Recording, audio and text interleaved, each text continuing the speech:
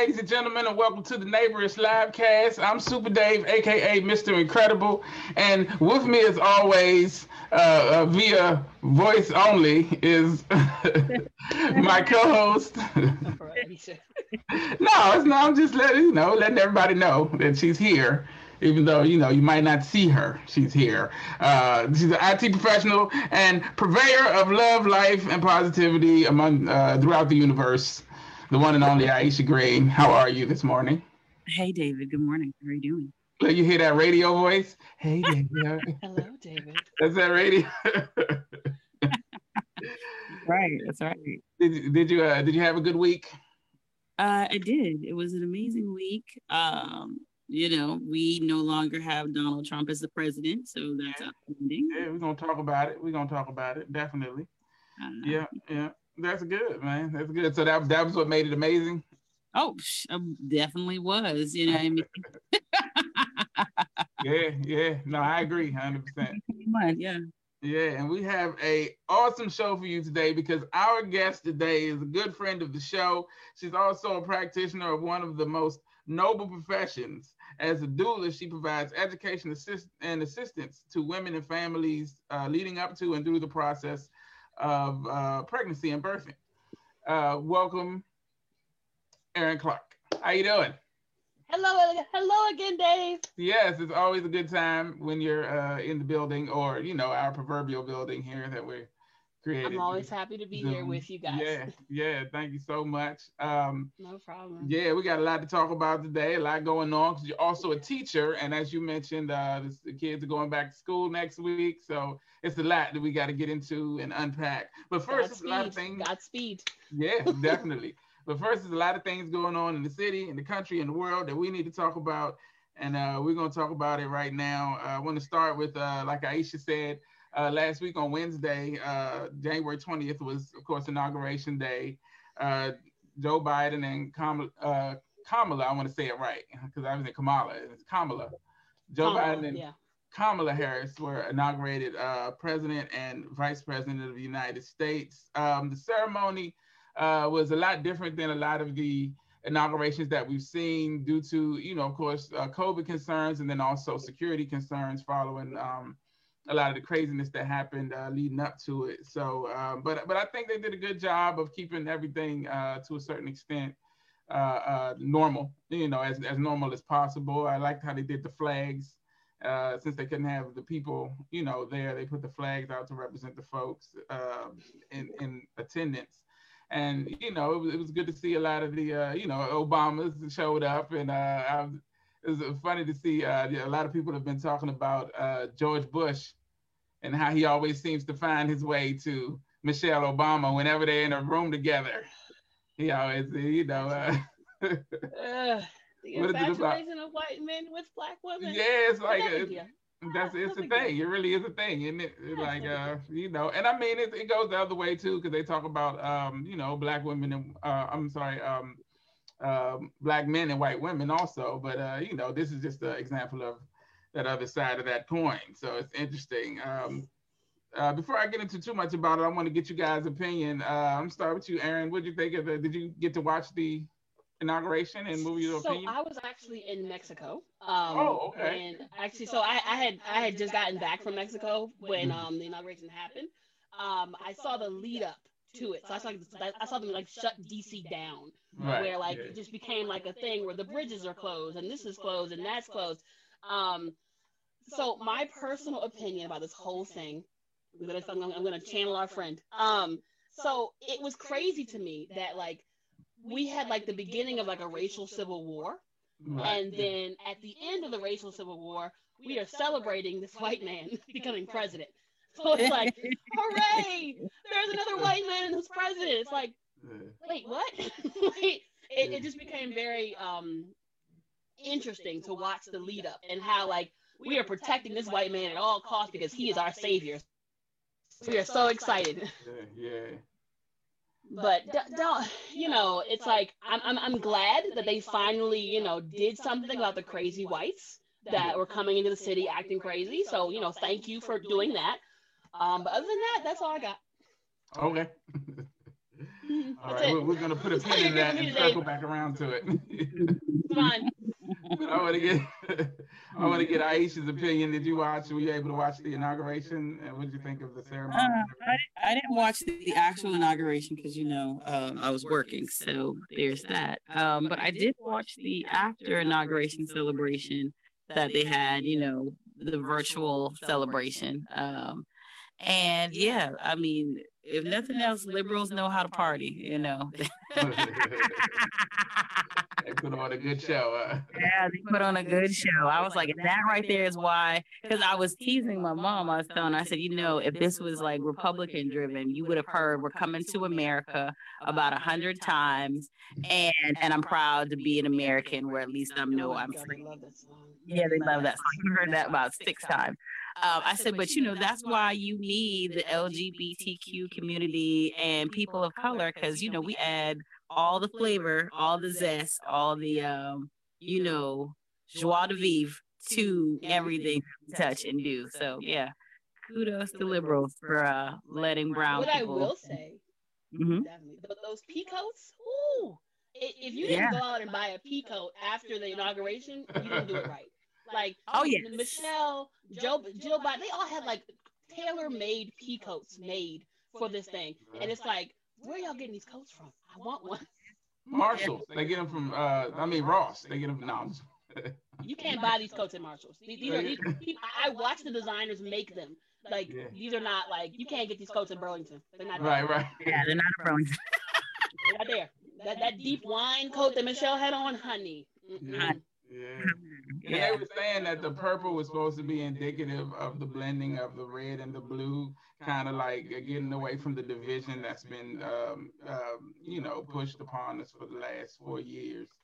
Well, that division didn't just start 4 years ago. Well, I mean, but more heavily, you can't say people were emboldened, that's all. That's what it is, definitely. The division's always been there, and there's that. It's just been pointed out a little bit heavier. Right.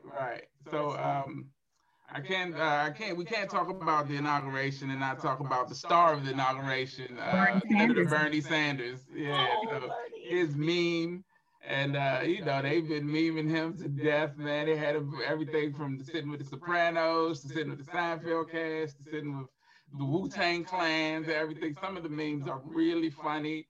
Some of them a little abstract, and I'm like, but some of them are really good, really well done. And Bernie's a genius. Like he took the meme, put it on a sweatshirt, sold it for $45, sold out in the first 2 days, and took all the proceeds and gave it to Meals on Wheels in the state that he's a senator for. And so that's kind of dope, and that's why people love Bernie. He's a smart, awesome dude. I feel like he was sitting there thinking, I still should have been the nominee. It should have been me. But yeah. What did you say, Aaron? Yeah. I said he was sitting there thinking, I don't really rock with y'all. I don't want to be here. Oh, really? You think he ain't want to be there? He had a look on his face like, I'm here. What do y'all want? I showed up. That's all I got. Right. All I can give you. Showing off them mittens. They had a... So a woman, like I think Vermont, made those mittens for him. Right. Yeah. And I gave him the gift, and he's been wearing them for like 3 years. Quintessential Bernie. Quintessential Jewish person, they like really, Bernie is about that life. Like Bernie, he's about that, climate change, saving resources. He's real about it. Like he's not going to show up in some fancy suit. Right, he came in his mittens, his regular pants, and like, all right, I'm here. Yeah. I saw one meme where they had him sitting in the tub with Prince on the Doves Cry video, and he was like, "Dig if you will, my mittens," and that was that. Like for me, that was the one. That was the one that won it. Between that one and the Wu-Tang one. So yeah, I wanted to also talk a little bit about we lost some pretty significant people in the past week. Veteran talk show host and interviewer, legendary interviewer Larry King passed away.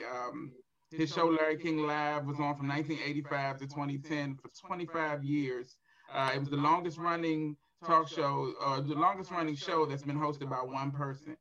He passed away on the 23rd of COVID. He did some pretty legendary interviews during his career. People like there's the memes of him, or the videos of him interviewing Seinfeld when they went back and forth.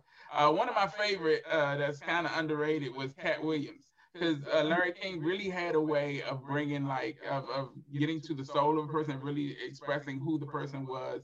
And he really did that well, I think, with Cat. In the midst of all his craziness, he did this interview, and his true wit and comedy. I think Larry King had asked him, he does these questions that he always asks, and one of them was, if you're stranded on a desert island with someone, with only one person, who could it be? And he was like, a good swimmer.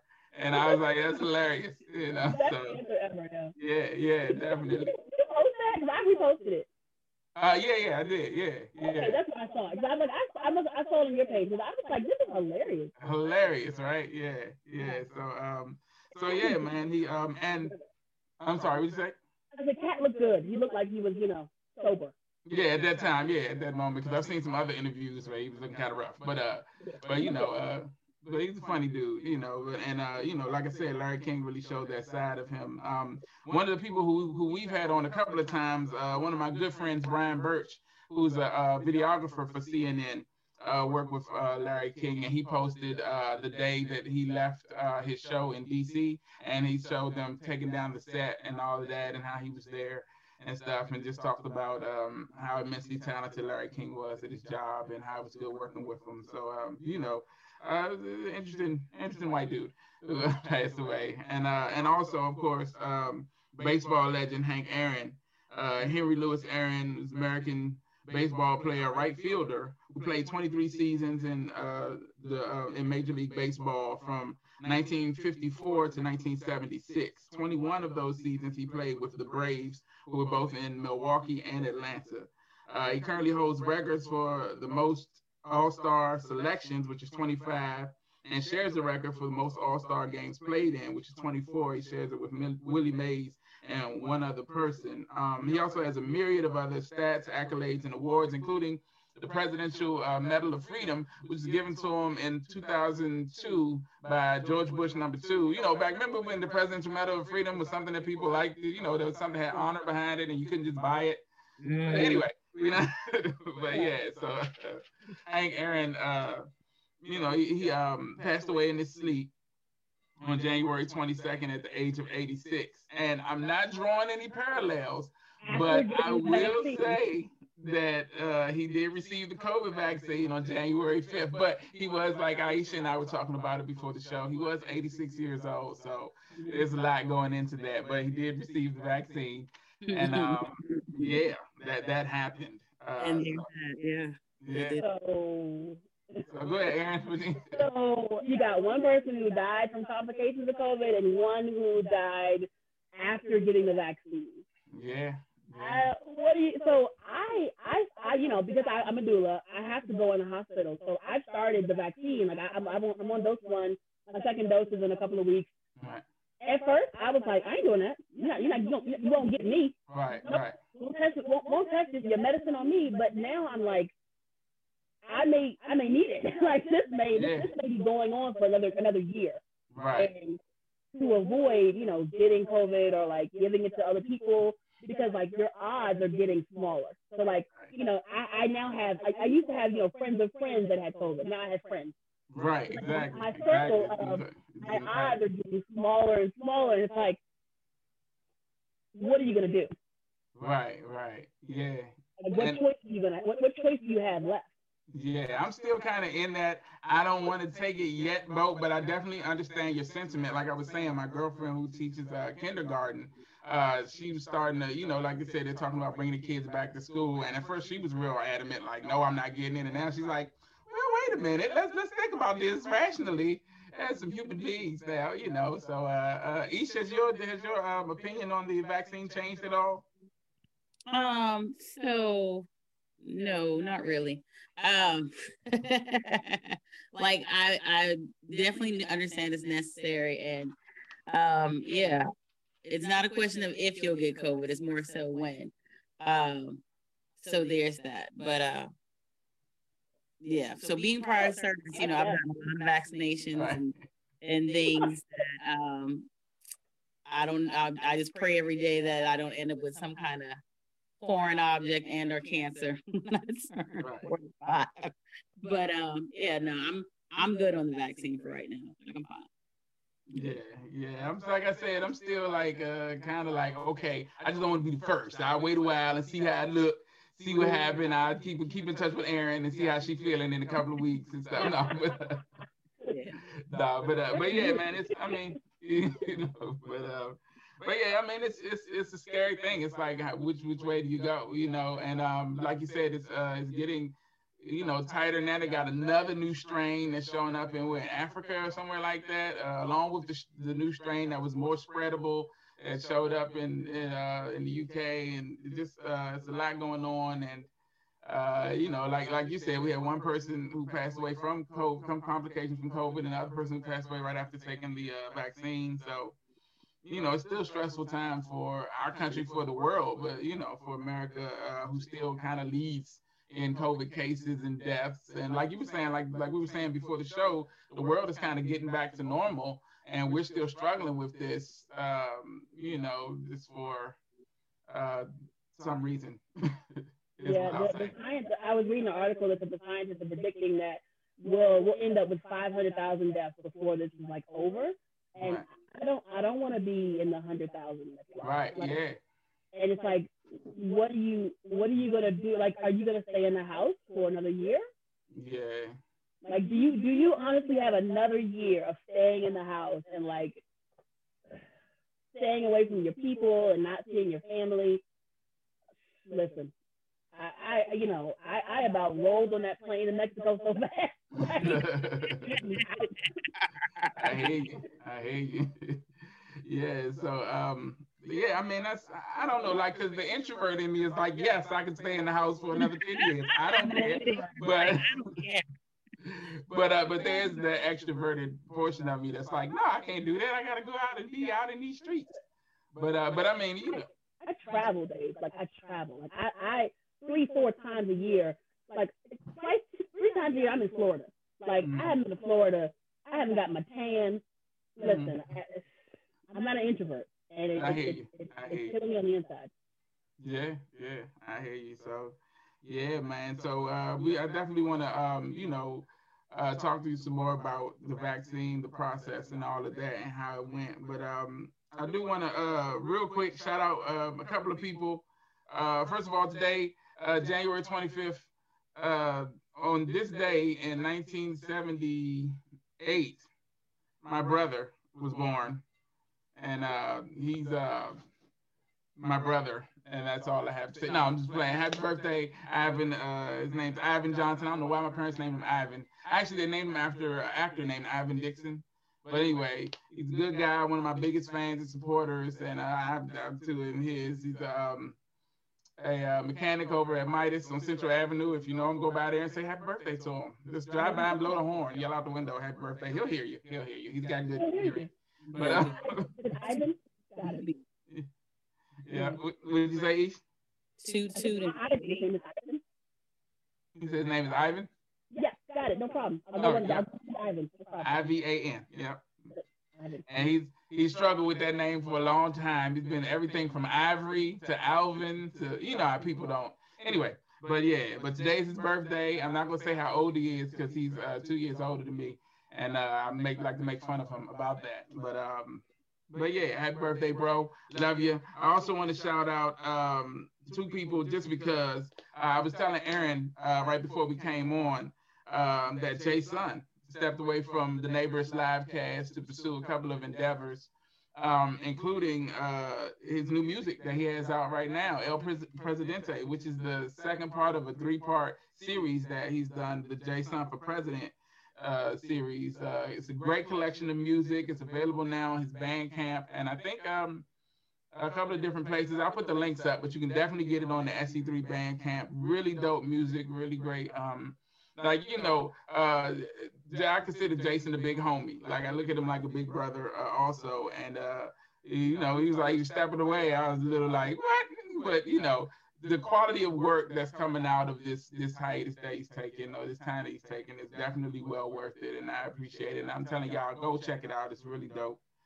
And I also want to shout out my brother, the 151 aka Rakeem, at the bar radio every Sunday at 6 p.m. You can go to you can search at the bar radio on Facebook, but they're also on every streaming platform from Twitch to Spotify to iTunes to everything. You can find it. It's a dope show. It's hilarious. They talk about a lot of the stuff that we talk about, and also a lot of other things. It's great conversation. It's him. It's a good friend CP3, who's a DC sports aficionado. Like, this dude knows everything about sports in the city. And Lady Antoinette, who's a young lady who works with them also, and it's a great show.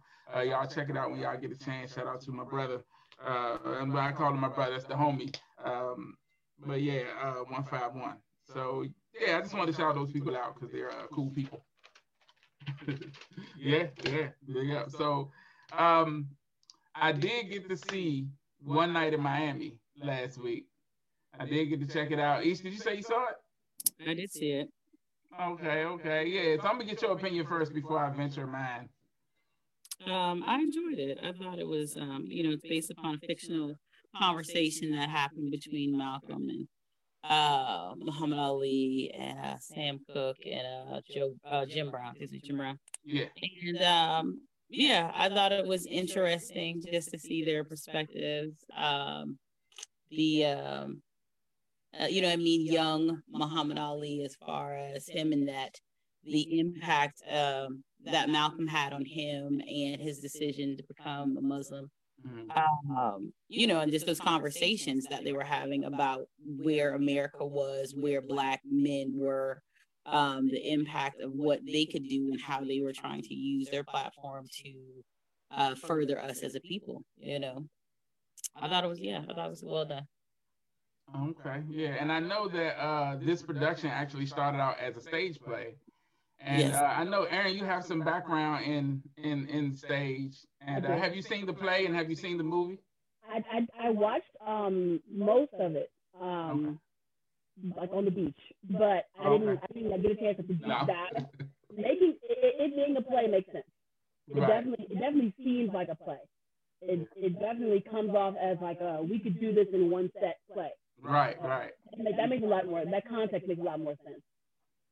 But what did you think? What did you think, Dave? You never said what you thought about it. Well, I thought it was, I like Regina King, and I think that she, and I want to get the good stuff out of the way. I mean, and not saying that it's bad by any stretch of the imagination. It's definitely, I can see why, Rotten Tomatoes gave it such a good score, and it was very well put together. But I definitely see why. Last week, we had a good friend of mine, Ralph Cooper. He's a comedian, and he was on, and he was talking about it, and he was saying this is fictional. And he just kept, pounding that home. It's a fictional depiction of what could happen, and I see why he kept saying that, because it's like, there's no way to know what that conversation. But I think the only one of them that's still alive is Jim Brown, and he's. Last time we saw him was sitting with Kanye when he went to visit Trump, right? So, but I mean, not saying anything, that was his decision. But I'm just saying, it was I don't know, I'm trying to think of a good way to put it. I deflected my opinion to you. Did you see that?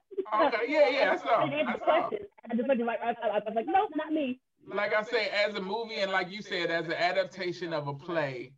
I thought it was well done as that for what it was. But as the issue that I have with things like this, things like the movie Harriet, things and different things, is that when people see movies like this, they take this as a historical document, regardless of how much you say it's a fictional thing, because it's based on real people and real events. And so you have to be careful with the content that you place in it, and the intricacies, which you couldn't possibly know. So it's tough to do, but for what it was, it's quality work. I suggest everybody go out and check it out just to support these great actors. I do agree with the assessment that the guy who played Malcolm did a good job. All of them actually did a really good job. Leslie Odom is a monster. Like, I saw, the Hamilton was dope. And his portrayal of Sam Cooke, like his vocal, like the work that he did to match his vocals was spot on. So Leslie Odom Jr. is a beast. And that's my assessment there. Yeah. I will always respect Regina King and will never say anything bad about her. So, like I said, I watched most of it. Okay. Didn't quite finish it because I was like, okay, I'll do this later. All right.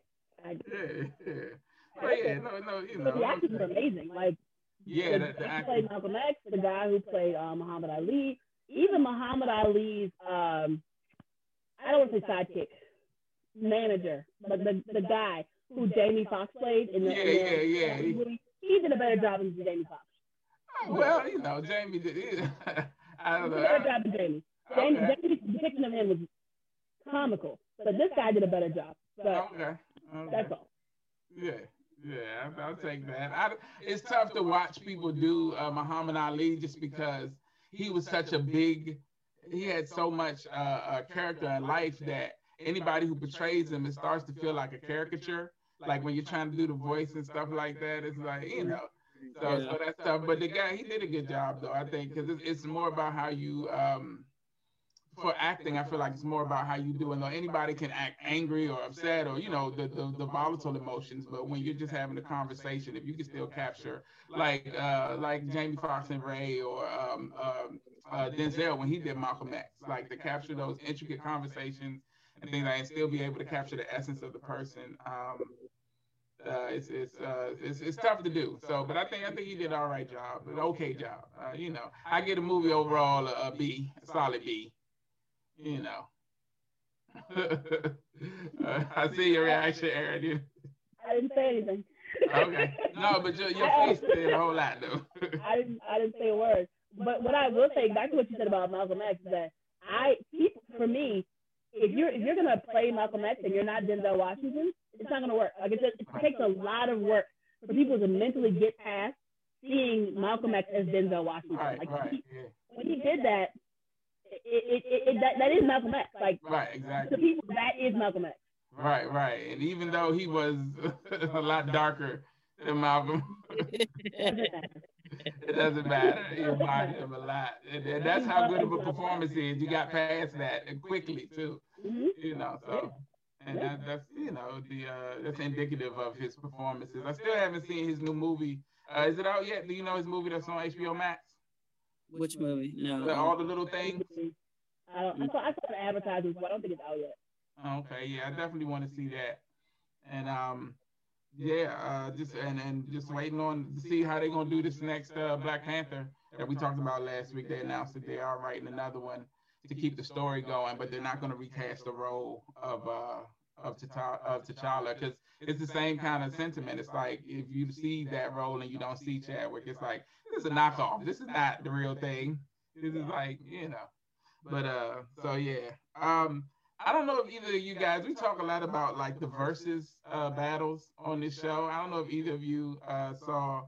So I've heard a lot of bad stuff. I didn't because they're not like big artists for me, Ashanti and Keisha Cole, but I heard that it was a tough situation. I heard that Keisha Cole was real late, and she had a rocky situation. Did either of you guys check it out? Ish, did you see it? I was waiting for Ish to do it. I couldn't. I think she might have had to step away. I tuned into it. But they were late. So, like, I tuned in once. I logged out. I tuned in again. They still weren't there. I came back again, and then Ashanti was there, but Keisha Cole hadn't shown up. When I came back, it was 40 minutes later, Keisha Cole was there. She seemed a little off. And I was like, no, this is it. I can't do it. Like, what are y'all doing? Like, the versus battles have like gotten us through like this quarantine and like this, and like it's become like a thing that we look forward to. Right. Them to just show up an hour late, show up, do whatever. Like, nah. Yeah. No, it's like let's until we can find people that we all want to see. Let's just wait. Right. That's a good point. We don't need to force a round peg into a square box. Right. Hey, just hold on. Exactly. So It was they even singing? Like, I don't know. Yeah. You watch I didn't get to see it, and I think Aisha had to step away for a second. She just texted me. So, but that's cool because we about to get into this interview and get all into your personal life and everything going on with you in your world, God. in the world of Erin Clark. So That is my name, Dave. Thank you for knowing. I got it. Yes, yes. I'm not gonna say whoever that is. yeah, that other lady. And you know what's funny? I searched it on Instagram, and a whole lot of white women came up, and I was like, none of them are you. And I checked them all to make sure it wasn't you, and I was like, you know, but I checked them all. White lady, white lady, white lady. Oh, right, God, right, nope, not her. right. One of them had a tan, and I was like, oh, nope, that's not her. but sorry. All right, Dave. All right. Well, you know, I haven't changed at all. Anyway, but so you talked about coming back from just coming back from Mexico. So the vacation, it was a vacation, right? You just took a break. It was a vacation. Okay. Actually, so right before Mexico, I had a birth, and I timed my vacation that way I could go after the birth because you know coronavirus. So I was at a birth, and then maybe a week later, I got on the plane and went to Mexico and just sat on a beach for 5 days. Literally, like I woke up. So there is a way to go on vacation safely. Don't tell people. Like you can, you know, wear your mask when you get on the plane. Try and stay with people. I flew in Southwest. The middle seat is out, so you may be next to people that you don't know. Like I went with my friends. My friend got a wheelchair, so we got to get on the plane first, and he sat in the front, safely up front. And then, you know, we get off, get a swim out at your hotel. That way you don't have to go to the pool with the other crazy people. And then go to the beach in the morning when nobody's there, and then go back to your swim out, swim all day, enjoy your day. Nice. Make sure when you eat at the restaurants, you eat the ones that are outside. Okay. That's it. Yeah. And I came home and tested negative a couple times. Life is good. Life is good. Yeah, that's the blessing. I know, like you said, a lot of people were worried about, you know, you coming back and what the implications were. But like we were saying before the show started, it's really like the United States that's been like had more of an issue with it than other places. But yeah, I'm glad you had a good time. So I was thinking about you know how the whole outbreak started around March of last year. Yep. And now it's January, so I was wondering if there was a spike in the doula business, because I mean, you know, a lot of people have been quarantined, they've been in the house. Actually, the spike is here. We are here in the spike. We are in the middle of the spike. Right. I'm getting a lot of calls for people that are due in June, due in July, and I'm like, yeah, the quarantine, gotcha, huh? Quarantine baby. Quarantine babies. Quarantine babies are going to be a thing, definitely. Yeah. And I will say this to everyone watching. You need a doula. Yeah. You do. And people, like, you know, when I interview with people, I tell them the price sometimes in the interview, or I tell them like an email after the interview, and it'll throw them off. And I'm like, I promise you, I am worth it. Definitely. Just the experience, the difference in experience that you get when you have a doula and when you don't is drastic. I got an email. You know, I can't really, you know, get into the details, but I got an email from someone who has already given birth and they want postpartum support. And they're talking about like just the trauma that happened during her birth. And now she wants me to like come in and like just be like her sister and take care of her and the baby and, you know, doula her afterwards. And I'm like, sure, I'll do that. If this woman had had a doula, her experience would have been totally different. Okay. The traumatic things that happened to her, like the respect that the hospital staff gives you is different when you walk in with someone who knows. Right. You said, yeah. I'm going to talk about that a little bit. So hold on, before you get into that, for people who didn't see the show last time, can you explain a little bit what a doula is and what exactly it is you do? Sure. I'm a doula. Hi. A doula is someone who assists you in the preparation period and your actual birth and your postpartum period.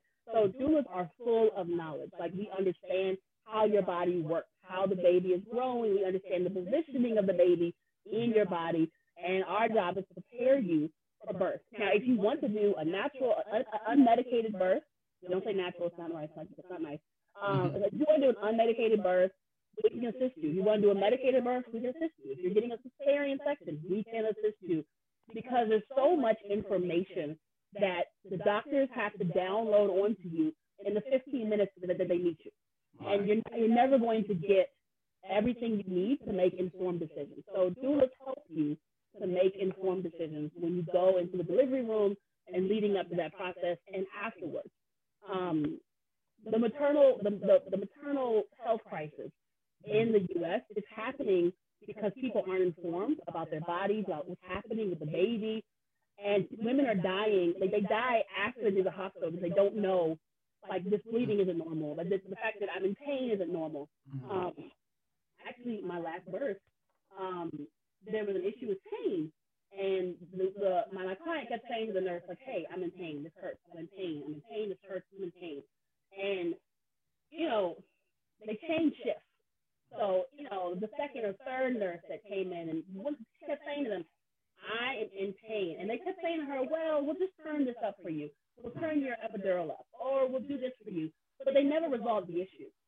And it's like, I kept saying to my client, this is how people die. This is how it happens. Because you say to them, I'm in pain. They say to you, you're fine.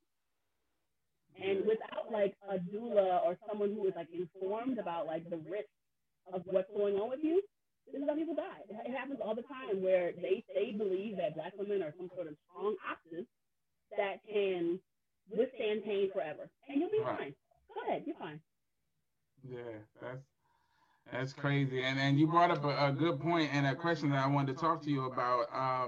We talked before when you were on here about the disparages or the discrepancies in the quality of care between Black and white people, and that conversation has become more critical, has come to the forefront more with the whole COVID situation.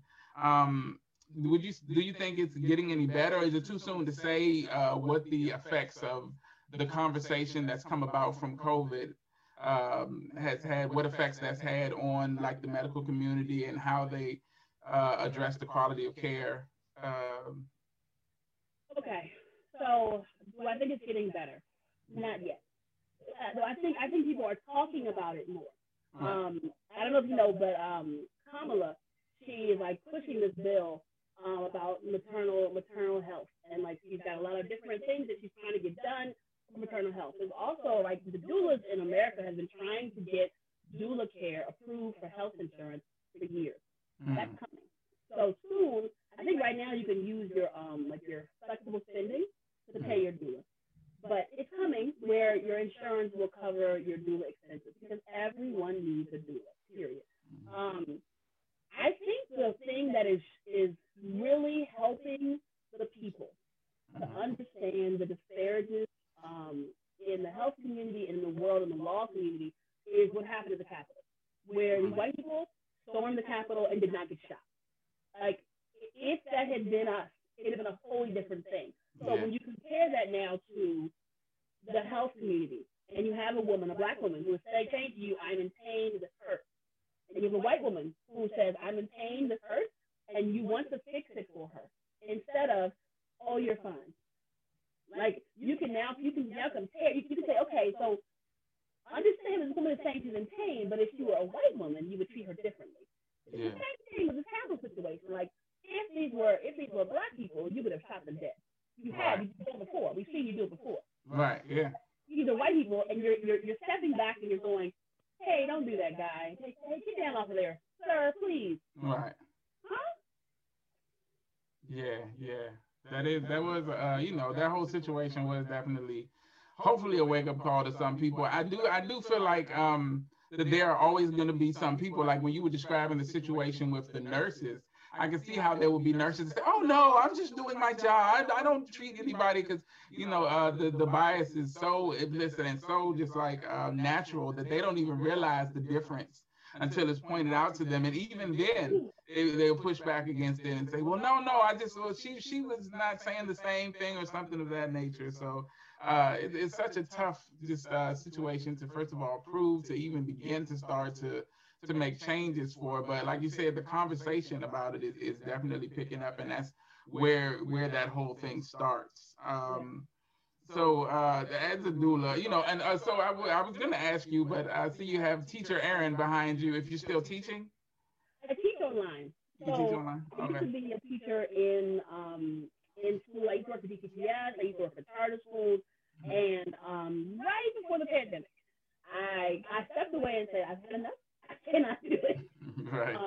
It just the situation in schools needs reform. If I'm glad that we have a new president that is thinking and it's like, okay, we need to reform this system. We need to reform this system. So if we need to reform prisons and the way that people, go to jail, we also need to reform the education system. Exactly. Something's wrong. Like, we need to change the education system because it's not tailored for these kids. Right. It's not. It's just not. And now that we have, we're going from online to in person and in the middle of the school year, it's going to be a show. And, not to mention, teachers are going to die. Yeah. If I was still a teacher in school, I would quit. I wouldn't. People send their kids to school sick. Right. People will. Like, these kids have been in the house all this time. Their parents still are working from home. Right. So they're going to send their kids to school. Mm-hmm. They're going to be sick. Teachers are going to get sick. Teachers are already stressed out. That stress combined with whatever, health elements they already have, plus they now get COVID, they're going to die. Right. Yeah. I don't want to be one of the 100,000 people that are left to die. Right. Yeah. And we talked about that a little before the show too, about the decision to open schools back, and you were saying what, in the next week or so, in the next 2 weeks or so, they're talking about bringing the schools back, and it's a tough decision. It's hard to understand. Well, it's not hard to understand the rationale. It's hard to believe that nobody with common sense is like, maybe we should hold off, like you were saying, until the vaccine makes more of a, more of the rounds. If it's going to do what everyone's saying it's going to do and be, this cure that we need, why not just give it that time? There are a couple of arguments out there about the difference in the ability to learn online and things of that nature, which, I hear it. It's a learning curve, but I think that kids adjust to things a lot better, and are able to pick up things a lot quicker. Like, I work in IT, so I deal with a lot of adults who have a really hard time adjusting to working from home and just understanding, like, networks and things of that nature. But I think kids, once you show them, and my nephew is a perfect example, like, it didn't take him very long at all to catch on to, even like the processes of connecting to, with Zoom and different things like that, things that like a lot of adults are having a lot of trouble with, so. I don't know. It's live on screen. You're trying to convince me that kids who live on TV screens or live on screens can't learn from a screen. I don't believe you. Yeah. I believe you. There are smart boards in every classroom. Like, when I was a teacher, half of what we did was on the screen or some way interactive, because that's what they do at home. It's got to be interactive anyway. So you're telling me that they're not learning on Zoom. I don't believe you. I believe it's something else that you're trying to convince me of, because kids are adjustable and they adapt. So they are learning, but for some reason you think that they have to be in the building. Yeah. And I wanted to ask you, this is a little off script, but I feel like it has a lot to do with the attitude around school. Like, and for instance, so when I used to work at Safeway, there was a young lady who came in, and she was trained by a person who didn't want to be there and didn't like their job. And so that training, the attitude that she put into training was the attitude that person then had about the job. And every day it was, oh, I hate this job, people are stupid and all this. And for the most part, a lot of people don't really think, and they do dumb stuff, but your attitude affects a lot of how you perform, and so I feel like the attitude that uh, adults had toward distance learning. And because before it even really started, a lot of people were like, oh my God, how am I going to do this? And I've got to work and all this. And I mean, I think the kids pick up on that. And so I think that affects in a lot of ways the way they take, distance learning and school as a whole. Like I always try to, I don't have any kids, but with my nephew, I always try to present school as like a positive thing, as a fun experience, because, when parents don't treat it like that, it definitely shows in the kids' willingness or their desire to go, to learn, to stay there, to be attentive, to do their best. And so I think that has a lot more to do with it than them not understanding the technology. Dave, going from in-person teaching to online teaching is a big deal. Like you have teachers that have been teaching for 10, 15, 5, 2 years, and they have been reliant on stuff. So like you'll have your centers, you'll have your worksheets, and you mean people plan out their stuff for the year, and you do the same thing over and over again. Right. Now have to go to a digital platform where you need to be the thing. Like right. You don't have anything. You are the thing. Like you are. Like when I went from like in person to you are the thing. Like what kids see is you and how you're animated, or like your props or whatever. Right, like, right, yeah. You're the thing. Yeah. Go from having things to being the thing is new and different. And who wants to do that? Right. Yeah. Who wants to now have to reinvest all of their money that they use for their students anyway, into like props and things that right, yeah. Now use to teach kids, right, keep them engaged, right? To engage, exactly. You've got to change how you teach and how you think about education, which is what the education system needs anyway. Right. I digress. Right. So I was gonna ask what you. So I guess I'll start with teaching. I'll break it up into two because I mean these are the two professions that you are in. And I'll start with teaching. Like, what do you love about teaching? Like, what do you enjoy most about teaching? I always say that I love the aha moment. When you have a kid that doesn't get it, and you can tell they don't get it because they're just looking at you like, right. And it's like, then you do something, or you show them something, or you like give them some example, and they go, oh, I get it. Like I that part of teaching is what motivates me to keep doing it. So I teach online. I teach kids in China.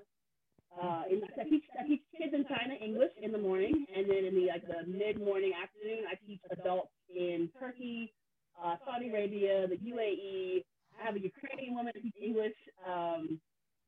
Anywhere in the world. I had a Ugandan man last week who I taught English.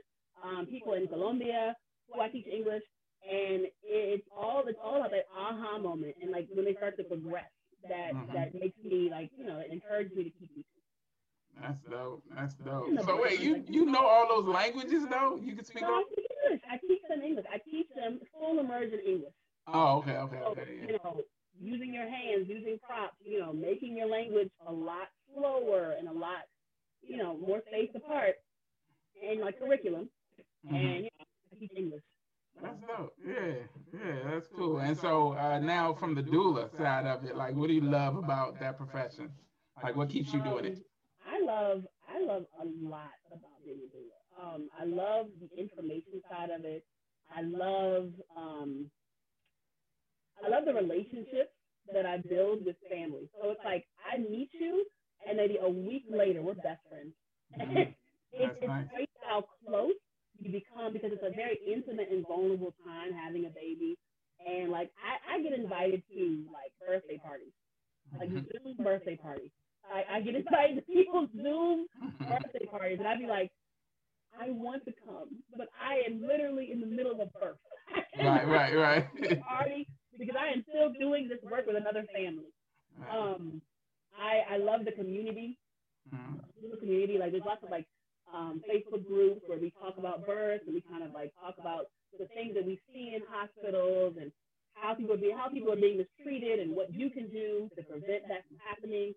I love the sisterhood. I'm actually going to a training this weekend in person in South Carolina. Don't get me started. I'm going. It's a really important training about like how babies descend into the pelvis and how to get them to descend a little quicker and the science behind it. So it's a really important training. But it is in person, and I'm going to have like 2 naps. Right, yeah. You got to double up some time on them. Double it up. So you talked about like being a wealth of information for women, and that and one of the most times when they feel like the most helpless and like they know the least, and so that's a beautiful thing. What are some of the things that you find that a lot of women just don't know about the birthing process? Things that you have to see, though, things that are surprising to them, not just that they don't know, but like, oh, I really didn't know that. One thing I find that people don't know is that they can say no. So when the doctor comes in and says, okay, so we want to do this, you can say no. You can say no, I don't want to do that. And the doctor, like, at first will be like, what? Like, but you don't have to do what they're telling you to do. Right. If you know what's best for you, and you know that some of the stuff that they do in birth is just pointless. Like they give the kids a shot to prevent them from getting HPV, like hepatitis. But it's only if the mother has it. So the only way that the baby can get it is if the mother has it. But they give everybody the shot. Like they do things they do things in birth that are based off of diseases from 50 years ago. And they make it sound like, oh, you need this because the baby could do this, but can the baby really do this? Really? Like, are you sure? That doesn't make sense. So I literally, true story, I explained to a doctor the importance of the placenta and the mother consuming the placenta after birth. It's a new thing that, more people are getting into placenta encapsulation. A friend of mine does it, and like I encourage my clients to do it. They take your placenta, they dehydrate it, they make it into a pill form, and you take it every day. And it does so many things. It prevents postpartum depression. It helps your milk supply. It balances your hormones. I know, Dave, but think about it. I got a bunch of questions, but I'm going to let you finish. Dave, but think about it. What animal do you know that does not eat their placenta? I didn't know animals eat their placentas. Yes, they do. Animals, and people will say, oh, the animals, they eat their placenta because they don't want predators to smell them. No, they eat their placenta because that's what they naturally do, because the placenta helps them to feed and nourish the baby. So the placenta helps them manage your hormones. So like those 2 weeks after you give birth and you're crying for no reason, you eat the placenta, you're good. It gives you energy to keep going because you are exhausted after giving birth. There's so many benefits to placenta encapsulation, and the doctor, as they were putting the placenta in like a container for you to take it home, the doctor says to me, well, what does that do? And I'm like, you don't know? So there's like medical research out there that talks about the benefits of ingesting the placenta, and so because like you said, dry it and grind it up and put it, you take it in pill form, as opposed to like after the birth, just that. Body. No one's asking you to grab the placenta and bite a piece of it. No one's asking you to do that. You could. People use placentas, like very wealthy people use placentas like for facials. I've heard of that. And that's what is it? The stem cells. They've been using our placenta, like, so you leave your placenta at the hospital and you don't know what to do with it. They just take it and they say, oh, we throw it away. No, we don't. They use it for T cells. The placenta. Oh my goodness. The placenta is all the things. It is all the things. And it solves all the problems. And we just leave it behind like, oh, we don't need it. And I know that for Aisha's back. Hi, how you doing? Sorry. Yeah, I'm back, David. So I know blood cord banking when I was in the hospital, 10 years ago or so. That was like a big thing. So like from your pregnancy to save that blood for like if you needed it, because those were, like you said, the stem cells, and you could use it for like cancer, things of that nature. And I don't know if that's still a thing that they promote. But no, she said ingesting the placenta is necessary. And Oh I yeah. was grilling her about that because it sounds like something from a movie that I seen. No, you should. Like they take it and they're supposed to powder it and make it into like pills. That's what she was saying. Yeah, yeah. So I'm not saying you're wrong because I know you're the doula and you have it. But this is why people like me, I don't know nothing about eating the placenta.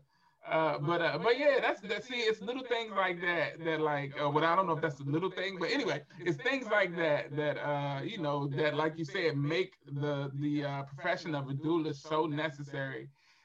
When because it's things that I don't think cause I don't know of anybody who just would naturally think to do that or have the just after the birth just look at the placenta like what Take it with us. pretty delicious. Take it with us. Right. I will add that most people should know that the takeaway here, like if you're not ready to take the placenta home with you, that's fine. What you should know is that don't clamp the cord immediately after the baby is born. So one thing that I preach all the time is that when your baby is born, give the cord at least 5 minutes. The doctors will tell you 1 or 2. Give it 5.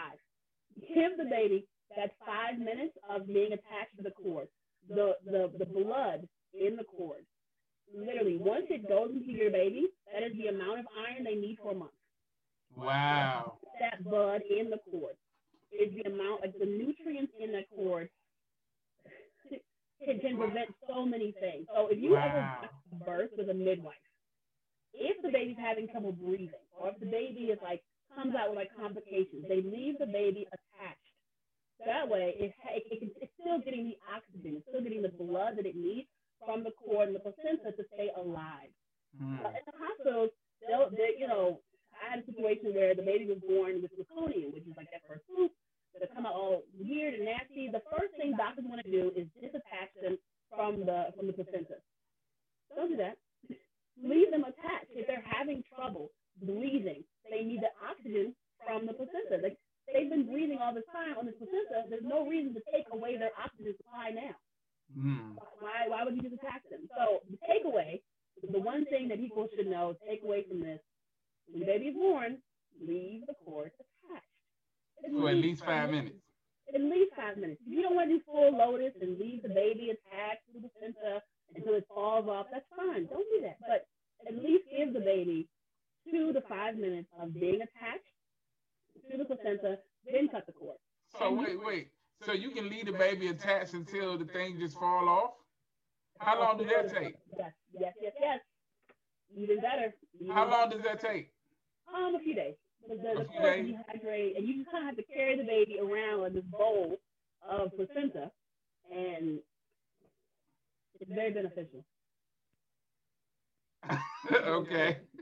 We're learning so many new things today, David. My mind is like exploding right now. Like I didn't see this. It's always a good time when you're in the building. But yeah, wow. So you carry the baby in a bowl with the placenta and everything? David? You carry the baby, and there is a bowl where the placenta is, and the placenta is okay. So you have to put some herbs and things on it, that way it doesn't smell. Okay. But after a few days, the placenta and the cord will dry up, and it will naturally detach from the baby. There you go. All right. There you go.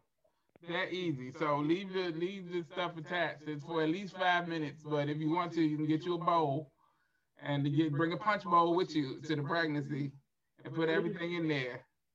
And I don't know. Anyway, but get you a midwife and have a birth at home. So yeah. And the last time you were on, we talked about the difference between a doula and a midwife and midwifery, which is my new vocabulary word, but we midwifery. Midwifery, yes. But yeah, so what is a midwife? Yeah, so doulas are not doctors. We don't catch the babies. We don't pull them out of you forcefully. Neither do midwives. But midwives are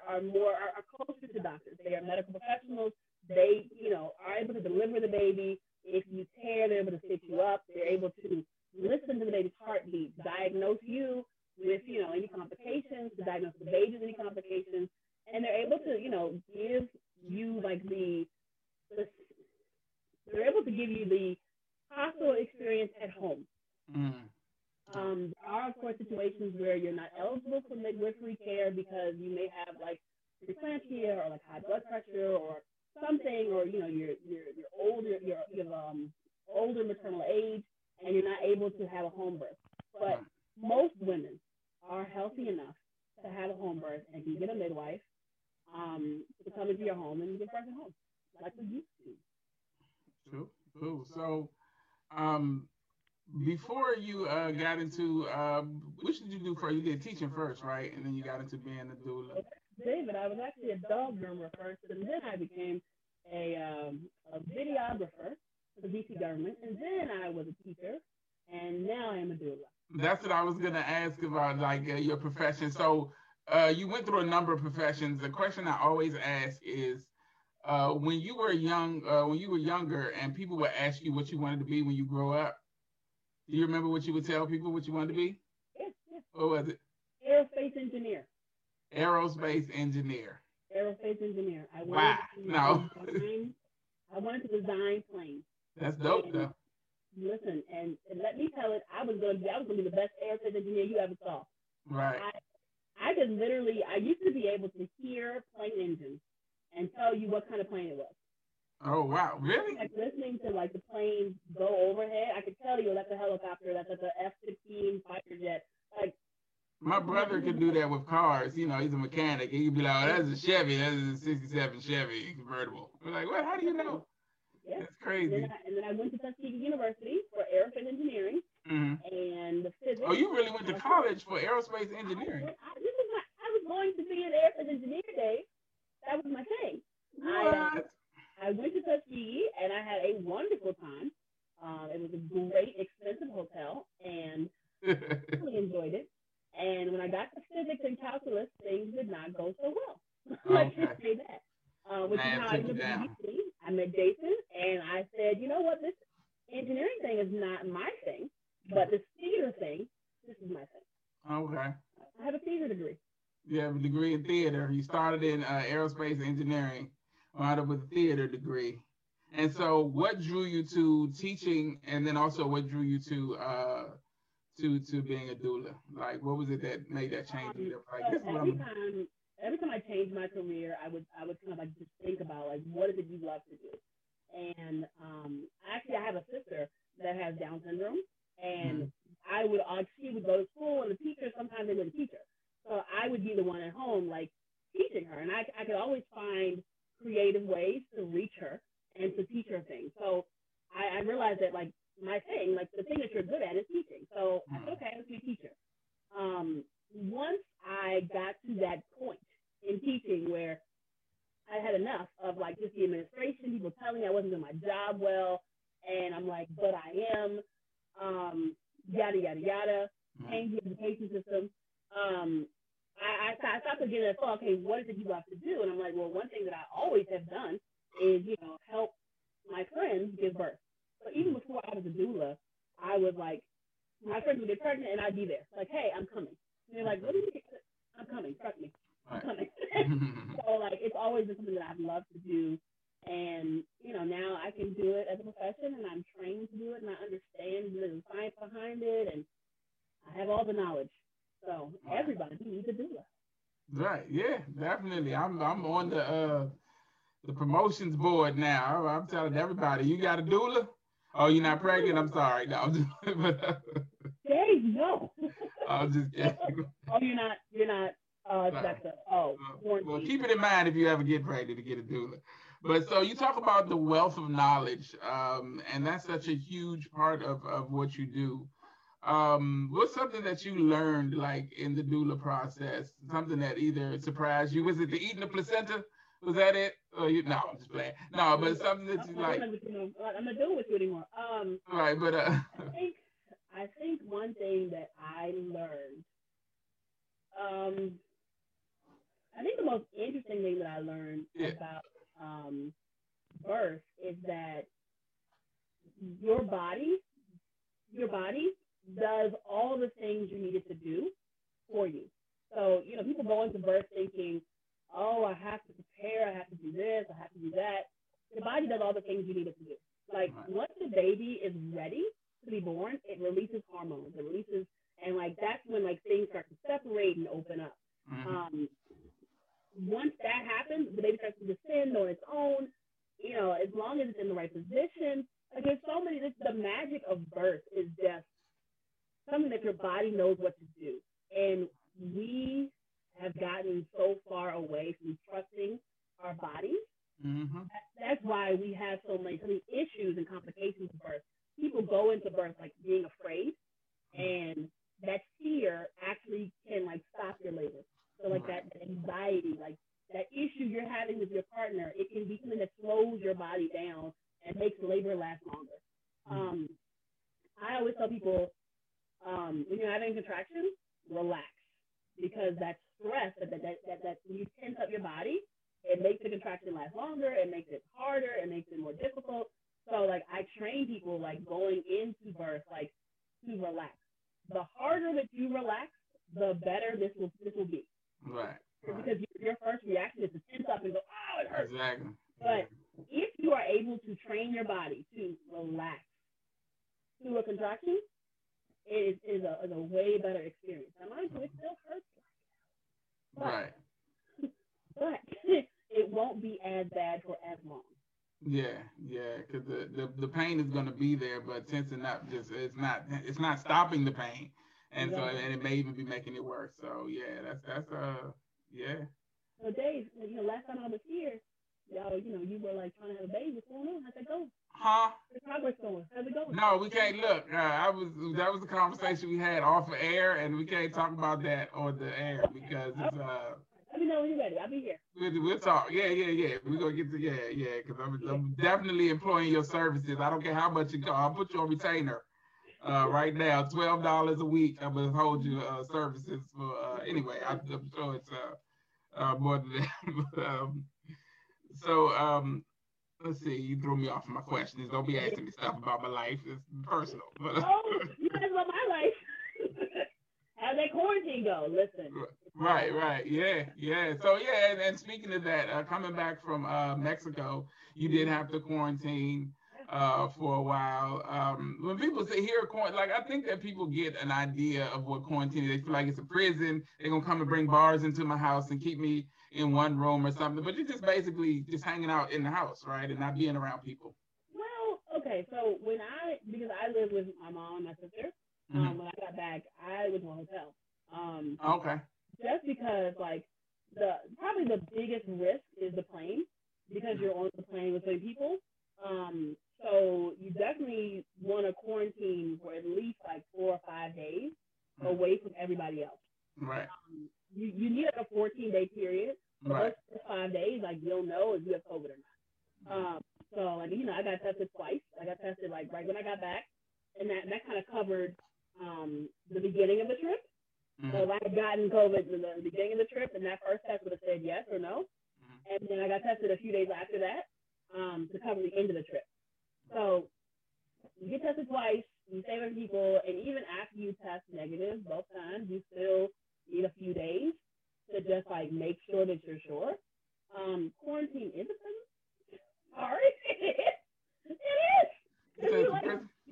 You legit need to stay away. Like it's if you are going to, if you feel the need that you have to go on vacation, or you need this, like you have to be responsible on the back end, and stay away from people, get tested a few times. Like you still have to be responsible on the back end, and when you're on vacation. Like when I was in Mexico, so the resorts.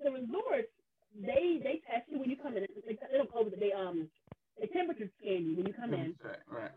You still have your mask on when you walk in, but once you get to the resort and you get comfortable, people like take their mask off. Like they're at the pool hanging out with no mask. They're outside. It was fine. They go to restaurants, no mask. Resorts have a loose policy with masks. It's only when you go to like the restaurant, like the buffet restaurant, they make you wear a mask in the restaurant. Right. Okay. But like while you're getting you're going to the buffet, like while you're getting the food, you have your mask on. Right. While you're eating, of course not, but that's really it. So while you're at the pool talking to your new friends from Scotland, no one's wearing a mask. Right. So that's why I got to swim out, because I was like, I'm not doing any of that. Like, I'm going to be with the people that I came with, and that's it. That's it. Yeah. Yeah. So and you also mentioned that that you got the you started the vaccine process. So you know, with a lot of the people like myself who are looking at it kind of skeptically and kind of, you know, starting to get more understanding of what it is, there's still the whole there's a lot of ambiguity around the whole process. So can you just talk about, like, you know, what you like, how did you have to sign up for it and then go, and like what was the process like? So it was relatively easy. I did it on the first round when they were letting people, health professionals, do it. Mm-hmm. So I just went on like the DC website, like DC coronavirus vaccine website, and it was relatively easy. I chose like the grocery store near my house, and I signed up, and I went the next day. I got an appointment the next day. When I like posted on social media that I got the vaccine, a lot of people were like, "Oh, I went online and it says all the appointments are out," and I'm like, "I signed up yesterday. Like I signed up 2 days ago and got today, so." I don't understand. There are actually two different websites, which is weird because like there's one website where it's like all these appointments have been filled, and there's a DC website where you can just pick where you want to go and thing. And secretly, you know, the government's watching, but secretly they don't ask you for evidence that you are qualified to get the shot. So like I had on my doula shirt and I had like proof that I'm a doula, so they never asked to see it. Right. My friends were like, "Oh, you got the shot." I'm like, "Go get yours." Like, go on the website, make an appointment, and go get yours. So like I'm like looking at like the data, and there's disparities in even that. Like the people in Ward 1 and Ward 2 and Ward 3, they're getting their shots in like 7 and 8.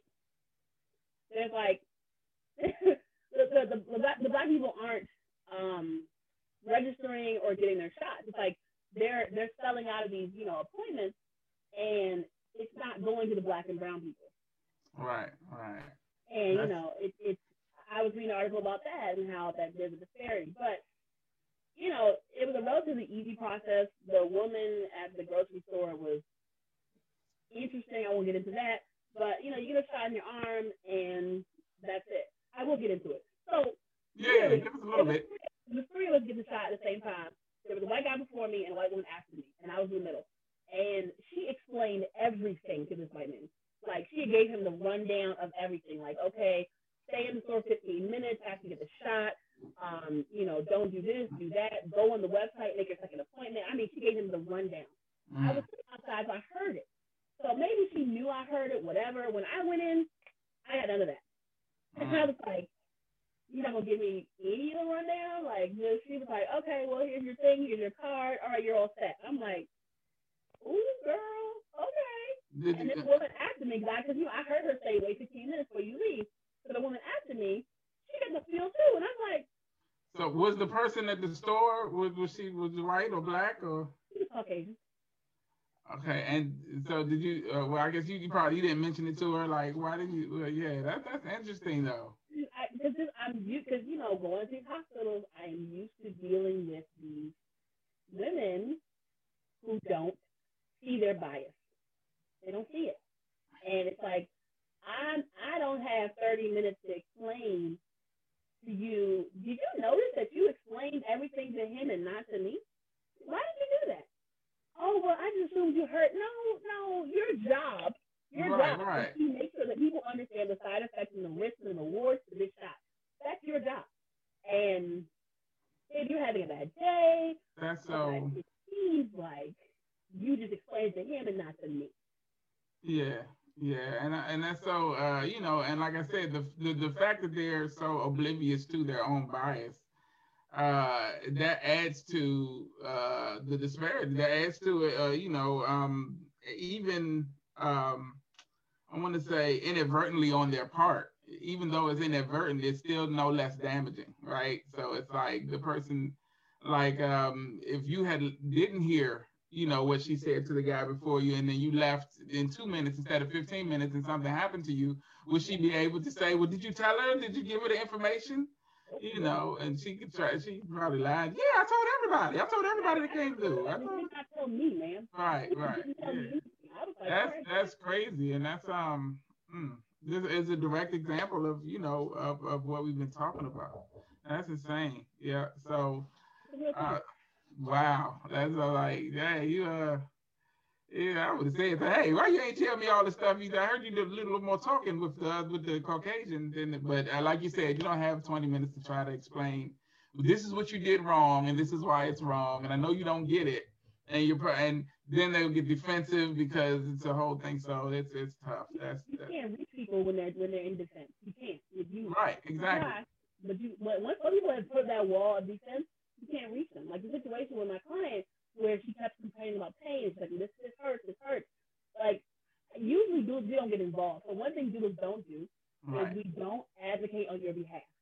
So we argue with the knowledge before we go in there. That way, when they say this, you say this. Because you know what's going on. So doulas, we don't get involved. So if you say to the nurse, hey, this hurts, and the nurse says, oh, well, we'll turn your pain medication up. We sit there and go, the third time my client complains, I said, okay, look. Yeah, you had to jump in. Figure me out. And when the doctor came in, I said it again. I was like, okay, so the doctor was a black woman. And I'm like, sis. And I said to her, hey, so she's in pain. Is there anything we can do? The doctor reverted back to the nurses. And I'm like, help me. Right. Help me. And it's like she didn't get it. Like she left the room quickly. And I look back at the nurses like, you've got to do something. Like you cannot act like this is not happening. This woman keeps saying she's in pain. Help her. Do something that helps her. And there's so many mechanisms put in place because now they can just be like, oh, well, you're being a pushy, you're being an angry black woman, and you just want this help. You want more than we'd give anybody else. No, I just want the same thing you would give somebody else. That's not true. You ever witnessed white women complaining? It is a beautiful thing to watch. Like they get so indignant. Like, how dare you? Right. That's their wheelhouse. Yeah. As black women, we don't. So we have that power. We even refer to it as like, you gotta pull your white woman out. Yeah. That's the thing. Like we can't even say we can complain without being perceived as an angry black woman. We have to now pull out our angry white woman. Right. Crazy. Yeah, and it's all of these things add to this this discrepancy and like you said, the quality of care between black people and white people. And I mean, it's stuff I don't like this. I don't want to stay on that too long, but it's something that definitely needs to be discussed and looked at in depth. I do want to ask before we move on from that topic. Well, I guess you kind of answered it already, but I will say in the doula, in the profession of being a doula, what have you seen like that was just egregious? Like, have you seen anything that was just like, oh my goodness, what do you like? And it wouldn't happen if it was a white person as opposed to. Yeah. I think a prime example is my client at Pain. My favorite example is another client who, privacy. Here we go. Privacy. Okay, got it. Okay, so. Yeah, you got to form it in a way where you're not giving anybody stuff. As a matter of fact, you don't have to answer this question if you don't want to. Do you want to move on, or you got it? Okay, I trust you too. I feel like you got it. Yeah, my clients are watching, so. Right. Yeah. I wouldn't do it anyway, but so I had a client who before the pandemic, mm-hmm. she has a few other kids, and they had a babysitter lined up for when the baby came. The babysitter didn't answer the phone because babies only are born at 3 a.m. Right. They only are born at 3 a.m. So the babysitter didn't answer the phone when they called. She was nowhere to be found. They couldn't find her. So they had to bring the kids with them to the surgery room. So they can't be like you can't have, you know, children running around the living room. You just can't. The mom can't focus. So the dad had to take the kids into the other room, which means that now it's me and the birthing mom, and that's it.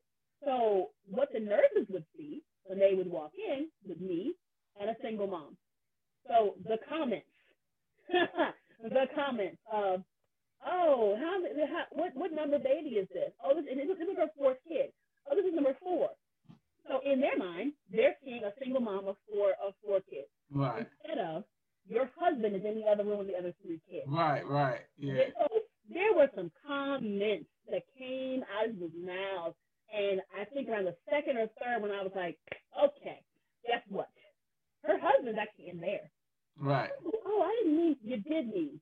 You did. Right. Yeah. What you said, you did mean it.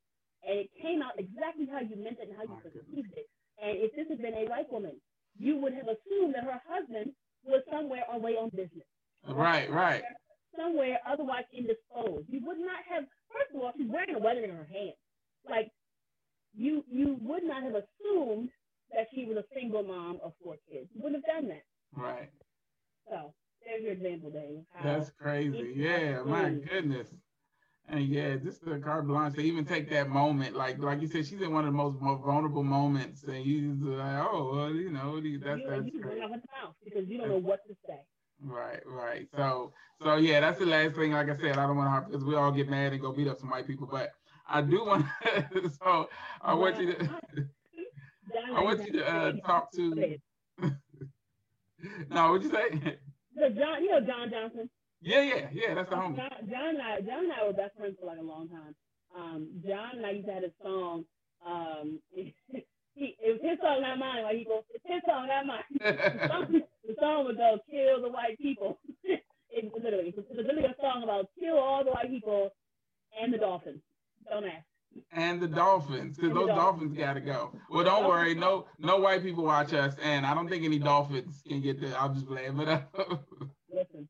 But moving on from that interesting topic, I do want to ask you, like, so if you could start, like, talking to pregnant women who are going into the situation, like, if it's any one thing, you know, without giving away too much, because they gotta, you know, hire you for those services. But if it's anything that you just want women to know, like, to take with them into the birthing, besides the that you can say no, because that's one of the main things that you said. But if you could talk to pregnant women, what would you say to them? Well, first of all, I would say you need a doula. You need a doula. You think you don't. I know you think it's an expense that you can go without. You need a doula. In these times of this maternal health crisis we are in, you need someone in your corner who is biased, who is who's on your side, but can go into the birth room and negotiate. Like you wouldn't go into a courtroom without a lawyer. Don't go into the birth room without a doula. Period. And also I would recommend to everyone that to take a child birth class and even like a child care class, because we focus so much on the birth. Right. And we forget that just like that, you go from a person with a partner to a family with a baby that you now have to care for. Right. To keep alive. Right. And it's a transition. There's actually a word for it. It's called matrescence. There's a new vocabulary word for you, Dave. Matrescence. I'm typing it in right now. Matrescence. It's like the transition from the transition into motherhood, and that transition can be shocking, and it's a thing where you go from what is this, and now you're responsible for this person. Not to mention you're exhausted. So you just were up there for 3 days giving birth to it, and now you have to take care of it. And if you don't have like the background knowledge of like how to care for this person, how to breastfeed it, how to keep it alive, or how to hold it, you should always go to a class before you give birth, because the birth is a big thing, but also now you have to keep this thing alive. Right. So also child care classes. Child care classes will definitely help you. And the resources are out there. Like YouTube is a thing. Yeah. And so many women, I was just gonna say, so many women nowadays kind of lose that connection or have lost that connection between themselves. And because there was a time when you were gonna give birth and your mother would just come stay with you for some months and pass all this information, just as she did with like some of the other things that are now considered negative gender roles. But anyway, we won't get into all that. But no, but things like cooking and things, stuff like that. But or just things about womanhood and being a woman that parents will pass on, and it's such a break in that connection now that you need, like, you kind of need classes to a certain extent, and there's even things that weren't taught through that process that needs to be learned through. So yeah, I definitely agree with the necessity of classes, because so many people, I think, like you said, people look at the birthing process and try to learn as much as they can about that, because that's the serious. And I think pain is a great motivator. And so you see how painful it can be, and so you want to learn as much about it, so you know what to do and know how to move your hips and all this to get it. But then you see, the process of raising a child. You're like, oh, people do that every day. Well, people fail at it every day horribly. And so any information that you can get will be helpful. And it's interesting to me, and I had this conversation with a friend of mine, it had to be a year ago now, where people always be like, well, there's no manual, there's no book that tells you what to do when you raise a child. There kind of are some books out there. There's a lot of books on raising kids. Kind of several books, actually. There's a few of them, and not only books, there are people like doulas and people who teach, child rearing classes with that wealth of knowledge that can help you. So, not saying that it's easy, and not saying that they even have all the answers, but any information in that type of situation seems like it will be helpful. And so that's my 2 cents. But yeah, I was just, rounded right out to the minute of 12:30. I can say thank you so much. It's always a good time when you come through. We also have our co-host Patrice, who's with us. Sometimes she has things going on too. So if you don't mind, I'm gonna call on you at some point to join us and host with me, because because you are awesome, and I like your your energy. We have good chemistry, so I think that yeah. So I'm gonna hit you. I'll hit you up sometime this week, and we'll talk about it. But until that time, thank you so much again for joining us, for giving us your expertise, your information, for blowing my mind with talking about taking the placenta and the pills. I'll look into that too. That's I don't want to say I've never heard of it, but it's interesting just to hear somebody who has that wealth of knowledge. Because when you hear something like that, it seems more like something like for lack of a better term, like archaic or barbaric, like practice, like the female circumcision and stuff, like things that they don't really do anymore because it's so right. I mean, like. Well, I mean, but it's more frowned upon, and but there are civilizations that still do stuff like that, but it's more like seen as something. And so, but I guess it's more of the connotations that come with it. Like I said, when you hear like ingesting the placenta, you like, and that's weird. But taking it in pill form and the benefits that it can actually have. Like that's the first time, like you telling me, that's the first time I've ever heard anyone say, other than like the spiritual connection and things like that people draw with it, but to actually have physical ramifications or effects on the quality of your child's life and things like that. That's so interesting, and I think I learned something every time you come hang out with us, so I appreciate that from you. Let's talk about still days. Yeah, definitely. Circumcise these boys. We don't have to do it. That's the whole thing too. Is like it was So it's a lot going on. That's But anyway, so thank you again. I just keep saying that because you're dope, and it's always good to talk to you. On behalf of myself, Super Dave, aka Mr. Incredible, my co-host Aisha, who's kind of here, I think, and the awesome Erin Clark. Thank you guys so much for checking out another episode of the Neighborish Livecast. We'll be back next week with more information, more education, and more fun. Y'all be safe. Have a good one. And get a doula. Everybody needs a doula. Everybody needs a doula. Get a doula. If you don't have one and you don't know any, holler at Erin. She's available. Where can they find you if somebody needs a doula? So I'm on Instagram at Doula, DOULAEAC. I'm also, you can email me at Gmail, doulaeac@gmail.com. I am available. I have a beautiful Instagram page, lots of pretty pictures of me. Yes. I was looking at Doula EAC. I couldn't think of it because I didn't tag you in the last one. I was going to tag you in the post. And I was like, where is it? I was typing in, Erin Clark, Erin Alex. I was typing in all. That's what I was looking, and I found a bunch of. EAC. Okay, EAC. Okay, gotcha. I refer to myself as the EAC. It's a long story. Doula EAC. Doula EAC. All right. Well, y'all heard it here. Holler at her if you need a doula. And even if you don't holler at her, get a doula. Just have one on retainer like I'm going to do. And have it ready for when it's time to get one. But y'all have a great week. Take care of yourselves and each other. And peace.